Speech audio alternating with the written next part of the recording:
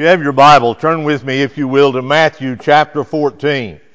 One of the defining marks of liberalism in the Christian faith is a refusal to believe in the miracles of the Bible. And believe it or not, most liberals did not begin thinking that was a bad thing. The Germans, for instance, who came up with higher criticism, like Friedrich Schleiermacher and Rudolf Bultmann, wanted to make Christianity palatable for the masses. And they said, well, men are not going to believe in these miracles. So Bultmann, for instance, set out to what he called demythologize the Bible. That is, to take out the elements of anything supernatural. Now, you think about that for just a moment, and really it doesn't make any sense at all. If you believe in God, you must believe that He is sovereign. If you do not believe God is sovereign, you don't believe in God. You may believe in a God, but He's not the God. God must be sovereign in order to be God. And if God is sovereign, miracles are not a problem. Why would it be a problem for the sovereign God who created all things to do a miracle? In this account is one of the most famous miracles of Jesus, Him walking on the water, and subsequently Peter walking on the water. Now, I don't have any problem at all with the miracle. My problem comes is when I understand that every time that Jesus did a miracle, He was teaching a lesson. And that there is a sense, in a spiritual sense, a metaphorical sense, that God wants us to walk on the water. That is, that which the water, I think, here represents. There's a key word in this passage in verse 22.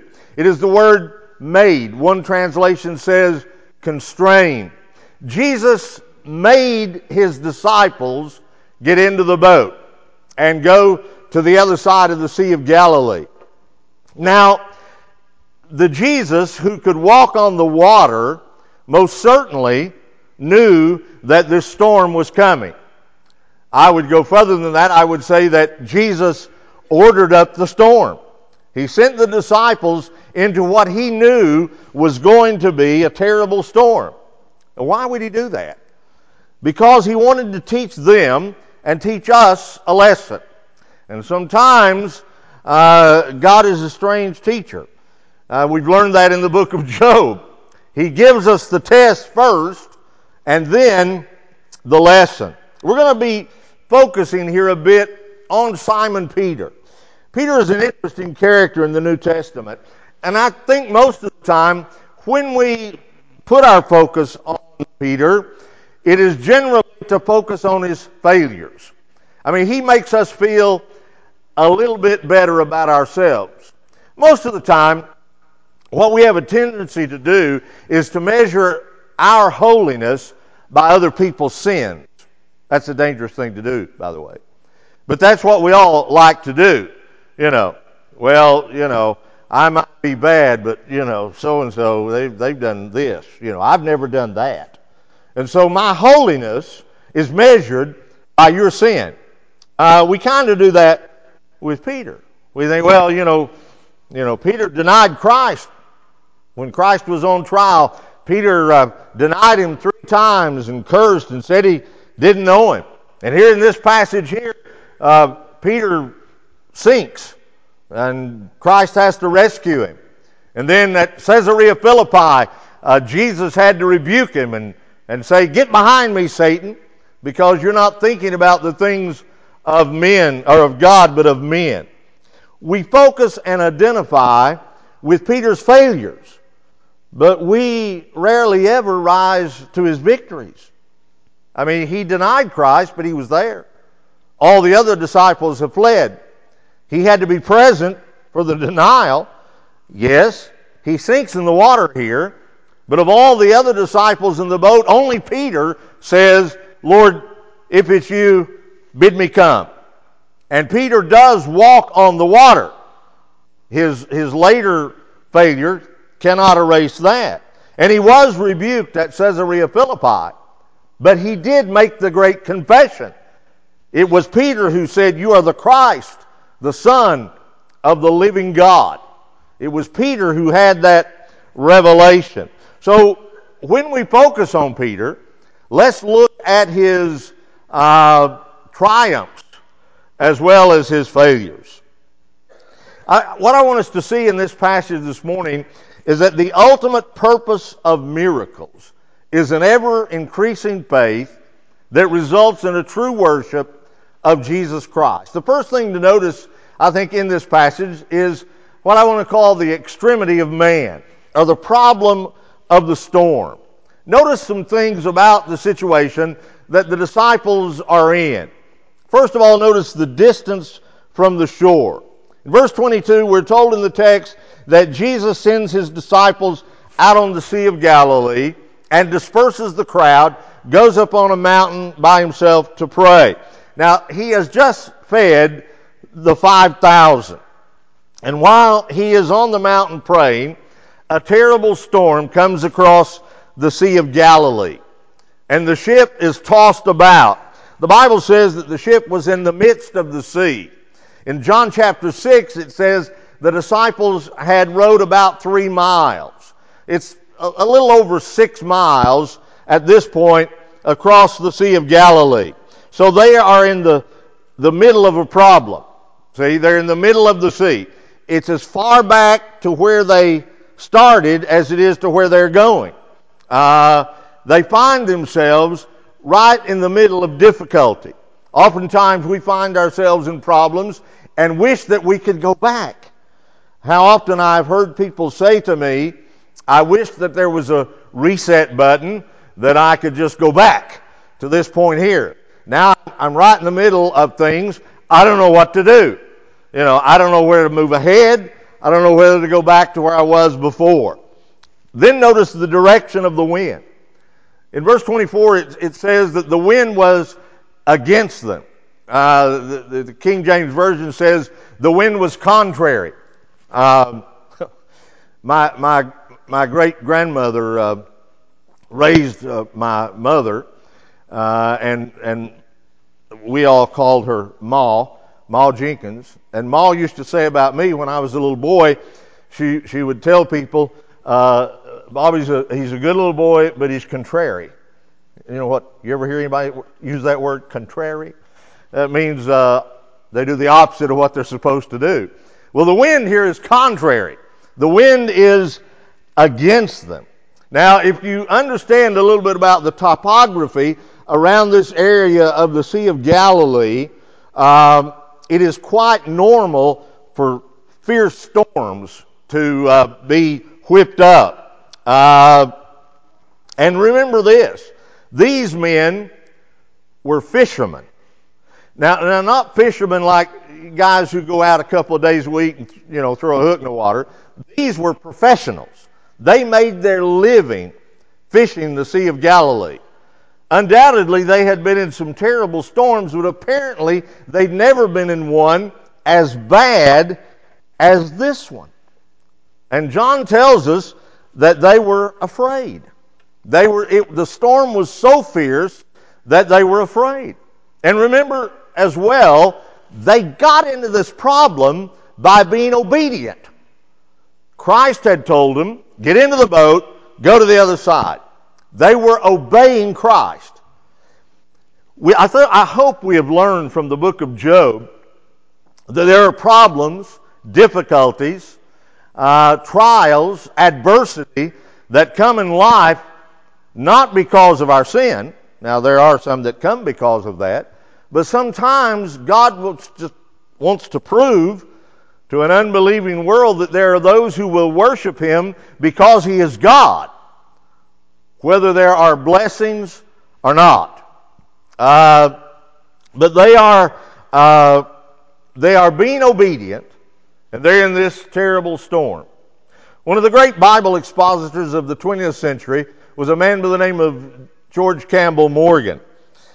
And George Campbell Morgan said one time, every parable that Jesus told is a miracle for our instruction.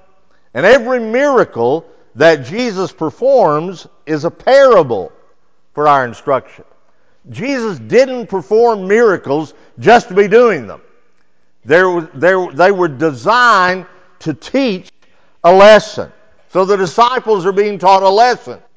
I think the first part of it is obedience is not always easy. It's not always easy to do what God commands. And sometimes it is exceedingly difficult. So the distance from the shore, they're halfway in the midst of the problem. The wind is against them. And then the darkness of the night. The Romans divided the night into 4 watches, from 6 p.m. till 6 a.m. And this says that they are, in verse 25, they're in the 4th watch of the night, about 3 o'clock in the morning. So the darkest part of the night. They had been out on the sea for some time now. They had been working. They had been rowing hard. They were exhausted. They were frightened. They'd probably been in this boat for 7 or 8 hours. And again, they were being obedient. The easiest thing for them to have done was just to have turned and tacked with the wind and let it carry them back to where they had started. But Jesus had said, go to the other side. So they wanted to go to the other side. And notice it says in verse 25 that Jesus came to them walking on the sea. And they did not recognize him. They said, it's a ghost. He was the solution to their problem, and they didn't recognize it. Oftentimes, we find ourselves in very difficult, dark situations when all the circumstances are against us.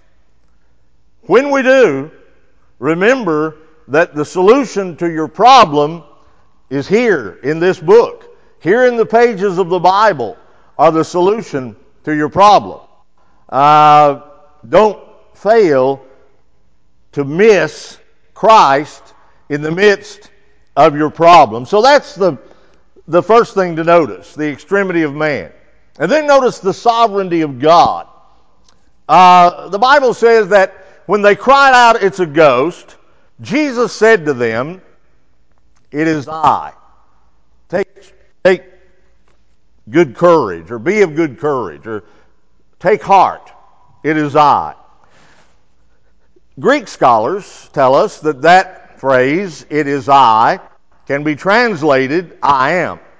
As a matter of fact, that is the way it is translated throughout most of the Bible. There are 7 sign miracles in the Gospel of John, for instance. And in them, Jesus says, I am the bread of life. I am the light of the world. I am the way, the truth, and the life. 7 statements, not the sign miracles are also there. But there are 7 statements, 7 I am statements. The phrase is ego eimi, I am. In the Greek translation of the Old Testament, when Moses stands before the burning bush and God commissions him to go to Egypt, Moses says to God, when I get down there and tell Pharaoh to let the children of Israel go, and he asks me, who has sent you, what do I tell him? And God says, you tell him, ego eimi. You tell him, I am that I am has sent you. So it is particularly the name of God. That's why it always amazes me that anyone could read the Gospel of John and not come away absolutely convinced that Jesus Christ is God come in the flesh. I mean, he repeatedly uses this phrase. So what is Jesus saying to those disciples and to us when he says, I am. It is, first of all, a declaration of deity. Jesus is saying that everything in this universe is subject to me. Take heart, I am. In the midst of problems, in the midst of despair, in the midst of darkness, Jesus Christ says to us, take heart, I am. He is God. Those who do not believe in miracles, who scoff at this account, will often say, well, you know, God doesn't work contrary to the laws of nature. They usually do it in that voice. I always wondered about that phrase. What are the laws of nature? What is that? I don't think there is any such thing. What there are the laws of a sovereign God. The laws of nature is a phrase that unbelievers have invented to explain the laws of a sovereign God. Does God break his own law? No. He may impose a higher law. You know, I've always thought one of the great advantages of being God is you can do whatever you want, you know. You can do what pleases you. Everything that God does pleases him, and everything that God does brings him glory. You know, men do that. You know, the law of gravity says what goes up comes down, you know. You get up 35,000 feet, it's a long fall. Unless you can impose the law of aerodynamics. And in a working airplane, let's hope they work, then you can stay at 35,000 feet for a long time. Again, if you believe in God, you believe in miracles. You know, Thomas Jefferson, one of the founders of the nation, great man, you know, very smart man. A lot of people think Jefferson was a Christian. He wasn't. He was a deist. You can go to the Smithsonian Museum in Washington, D.C., and you can see Thomas Jefferson's Bible. Well, what Jefferson did was he cut out everything that had any reference to a miracle. He didn't have much Bible left. Jefferson believed in a God. He did not believe in the God of the Bible. If you believe in God, then you believe in miracles. So this is a declaration of deity. Jesus says, I am. It is also a proclamation of presence. I am is always the present tense. Christ is all we need all the time. Not only is Christ necessary, he is sufficient. He is all that we need. The 23rd Psalm says, the Lord is my shepherd. I shall not want. Is means right now. Not the Lord was or the Lord will be. The Lord is. Years and years ago, I heard an old preacher down in Florida who preaching on the 23rd Psalm, and he said he read that passage, the Lord is my shepherd, and he stopped for just a moment and he said, brothers and sisters, the Lord always has been is, the Lord always will be is. That is true. This is a proclamation of presence. I am means that Christ is present. But it's also an announcement of abundance. I am is an unfinished sentence. Jesus is not only necessary, he is enough. What do you need? What do you need? You need comfort? Do you need forgiveness? Do you need love? What do you need? Jesus Christ is the answer. He is the answer. When I was a young man, and rather irreverent, there used to be a few billboards in Knoxville that proclaimed Jesus is the answer. And then a friend of mine would, mockingly say, what was the question? I got a little older and I figured out it doesn't matter what the question is. He is the answer. In Jesus Christ are found God's amen, His let it be. But then notice here, the real crux of the matter is the opportunity of faith in verses 28 through 33. Now, Peter is scared of the storm, like all of the disciples are. However, when Peter sees Jesus, he is willing to walk out on the water to go to him. So, get this straight. Peter knows how bad the storm is, but he believes that Jesus Christ is greater than his storm. Peter understands that anything that can hurt him in the storm is already under the feet of Jesus. The wind is bad, but it can't rip his body apart, or else it already would have. The only thing that can hurt Peter is the water. He could drown. But Jesus Christ is on top of the water. He's walking on the water. Everything that threatens Peter is already under the feet of Jesus Christ. So Peter says to him, Lord, if it's you, have me come to you. And here is a great display of faith on Peter's part. Some have said Peter was being presumptuous, arrogant. I don't think so. Jesus would never have encouraged arrogance or presumption. I think that this is an example of Peter simply trusting Jesus. He is exhausted, he is scared, and yet he believes that Jesus Christ is the answer to his problem. Now, so he walks on the water. And we're told in verse 30 then that Peter saw the wind and the waves. That's when he began to sink. In order to see the wind and the waves, Peter had to take his eyes off of Jesus. That's what happens to us in the storms of life.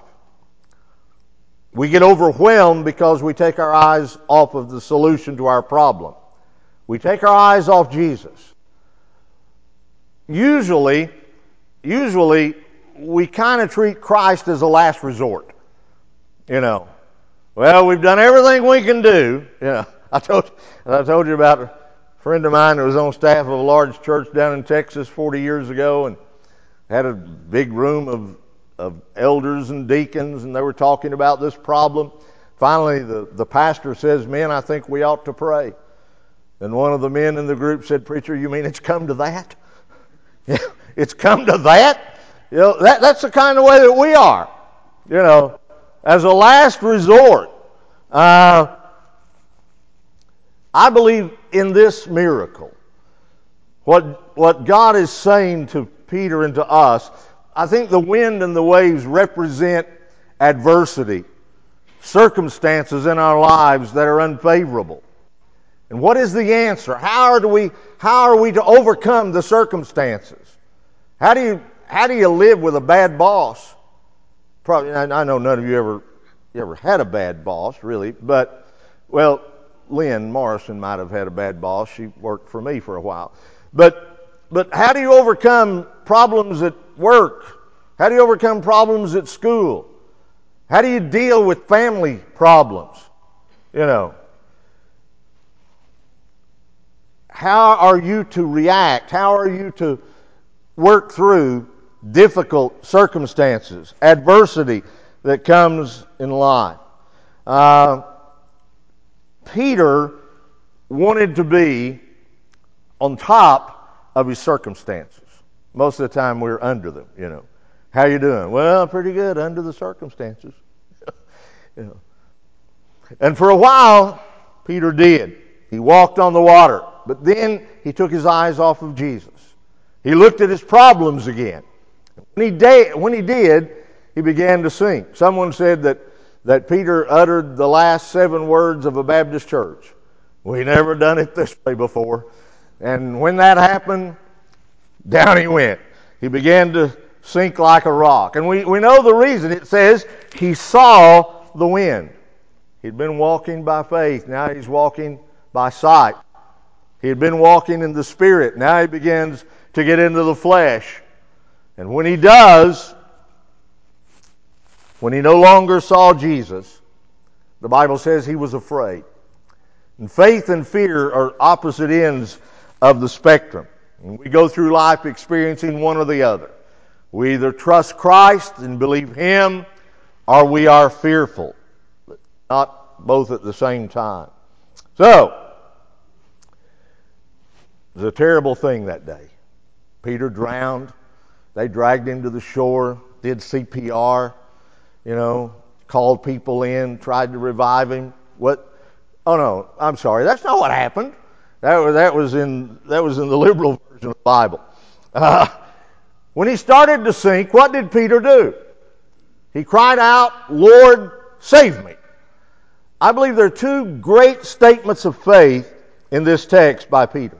The first one is in verse 28, when he says, "Lord, if it's you, have me come to you on the water." And the second is in verse 30, where he says, "Lord, save me." When Peter took his eyes off Jesus, when the circumstances threatened to overwhelm him, he knew exactly where to turn. He turned to Jesus.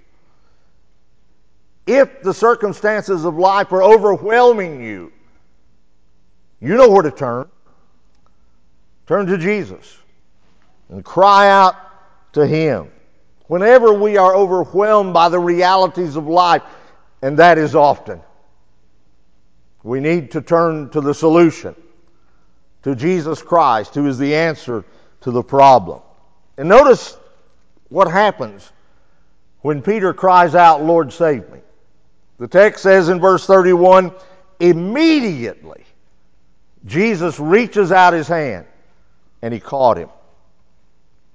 I think that Christ will always either give us the strength to endure our circumstances, as He did with Job, or He will give us deliverance from our circumstances.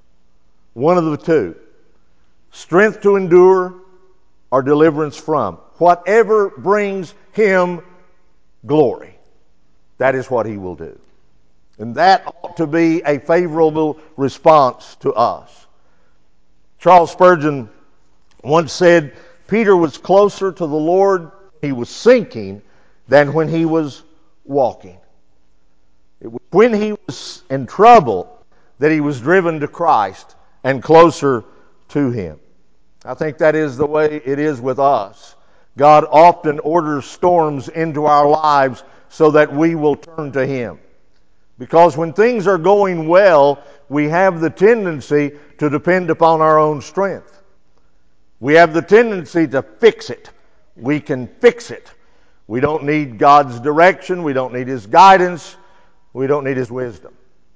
But when we are in the midst of the storm, that is when we turn to Him.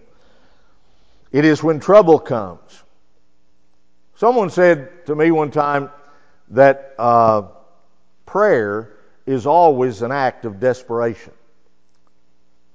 I thought about that at first, and I thought, oh no, you ought to pray all the time, not just when you're desperate. And so I asked him about it, and he said, "Don't you understand that without prayer, it's always desperate? Don't you understand that life is a desperate thing? Always. So prayer is always out of desperation. Lord, I can't get through this day without you. I cannot possibly let my wife and my children and my grandchildren and the saints of God go out without praying for them, because the times are desperate, the days are desperate, our lives are desperate. And so we need to walk with Christ all of the time. After Jesus rescued Peter, it says the two of them climbed into the boat and the wind died down. That's impressive in itself.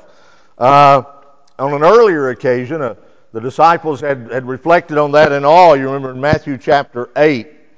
But here, the climax is really not Jesus saving Peter or even rebuking Peter. He rebukes him very mildly. "Oh, you of little faith, why did you doubt?" The climax is in verse 33. "Then those who were in the boat worshipped Him, saying, 'Truly, you are the Son of God.'" This is the first time Jesus is called the Son of God by the disciples. And the words build on what he had said earlier in chapter 8. They'd ask, what kind of man is this that even the wind and the waves obey him? Here they say, truly, you are the Son of God. They got a long way to go, but they're growing. Their faith is maturing. This miracle has led them to increase in faith so that they worship God. This is also the first time the disciples are said to worship Jesus, which, by the way, is a very, very important factor in saying that Jesus is God. Monotheistic Jews would never have worshiped a man. Ever, ever, ever. Their worship is extremely important. But this is the first time it says they worshiped him. In chapter 2 of Matthew, the Magi worshiped Jesus. A leper in chapter 8 worshiped him. The ruler of the synagogue in chapter 9. But here, for the first time, the disciples worshiped him. And notice that their worship is joined to their confession. And that's what worship is. Worship is an acknowledgement of God, of praising him both for who he is and what he has done. And in this case, the disciples took the first step and worshiped Jesus as God the Son. I notice also that they focused entirely on Jesus in their worship. I mean, Peter had walked on the water. Why didn't they say, wow, this is great. Peter, what about giving you testimony? You know, he set you up for a little testimony time here? No, they don't do that. The wind had died down. They didn't have a discussion about miracles either. They didn't say, I'll tell you what, boy, this is great. There's a miracle going on here. Man, we need to start a 2-week, 3-week meeting and take an offering every night by all means, and send a little seed faith money in.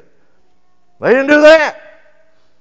They worshiped Jesus, and they focused on Jesus. They were entirely taken up with him. Jesus is the master of circumstances. Peter had the courage, had the faith to get out of the boat. Now, again, focusing on Peter's failures, we have a tendency to say, well, yeah, Peter was doing fine there, but, he did begin to sink. Here's a final thing I think we should notice. Peter had to get back in the boat. Now, he was a great swimmer, but the wind and the waves still had not died down, so obviously he couldn't swim. If he could have, he would have. So he didn't swim back to the boat. So how did he get back? When Jesus took his hand, how did he get back into the boat? Either he walked back, just like he'd got out there, or I suppose Jesus could have drug him through the water. Or Jesus could have carried him. What's it matter? What's it matter? Do you understand that everything in this life that threatens to be over your head is already under the feet of Jesus? You get that? I'll tell you something that I believe with all my heart. I believe that man only has 3 problems. I believe every problem that you have, every problem I have, every problem anybody has can be related to 3 things: sin, sorrow, and death. Sin, sorrow, and death. Everything comes from one of those 3. And Jesus Christ has defeated all of them. He is master of all of them. Sin, sorrow, and death. So, are you trusting him? Are you believing him for the forgiveness of sin, for eternal life, and for strength to endure the trials and adversities that you face every day of your life? Just a moment, we're going to stand and have a word of prayer.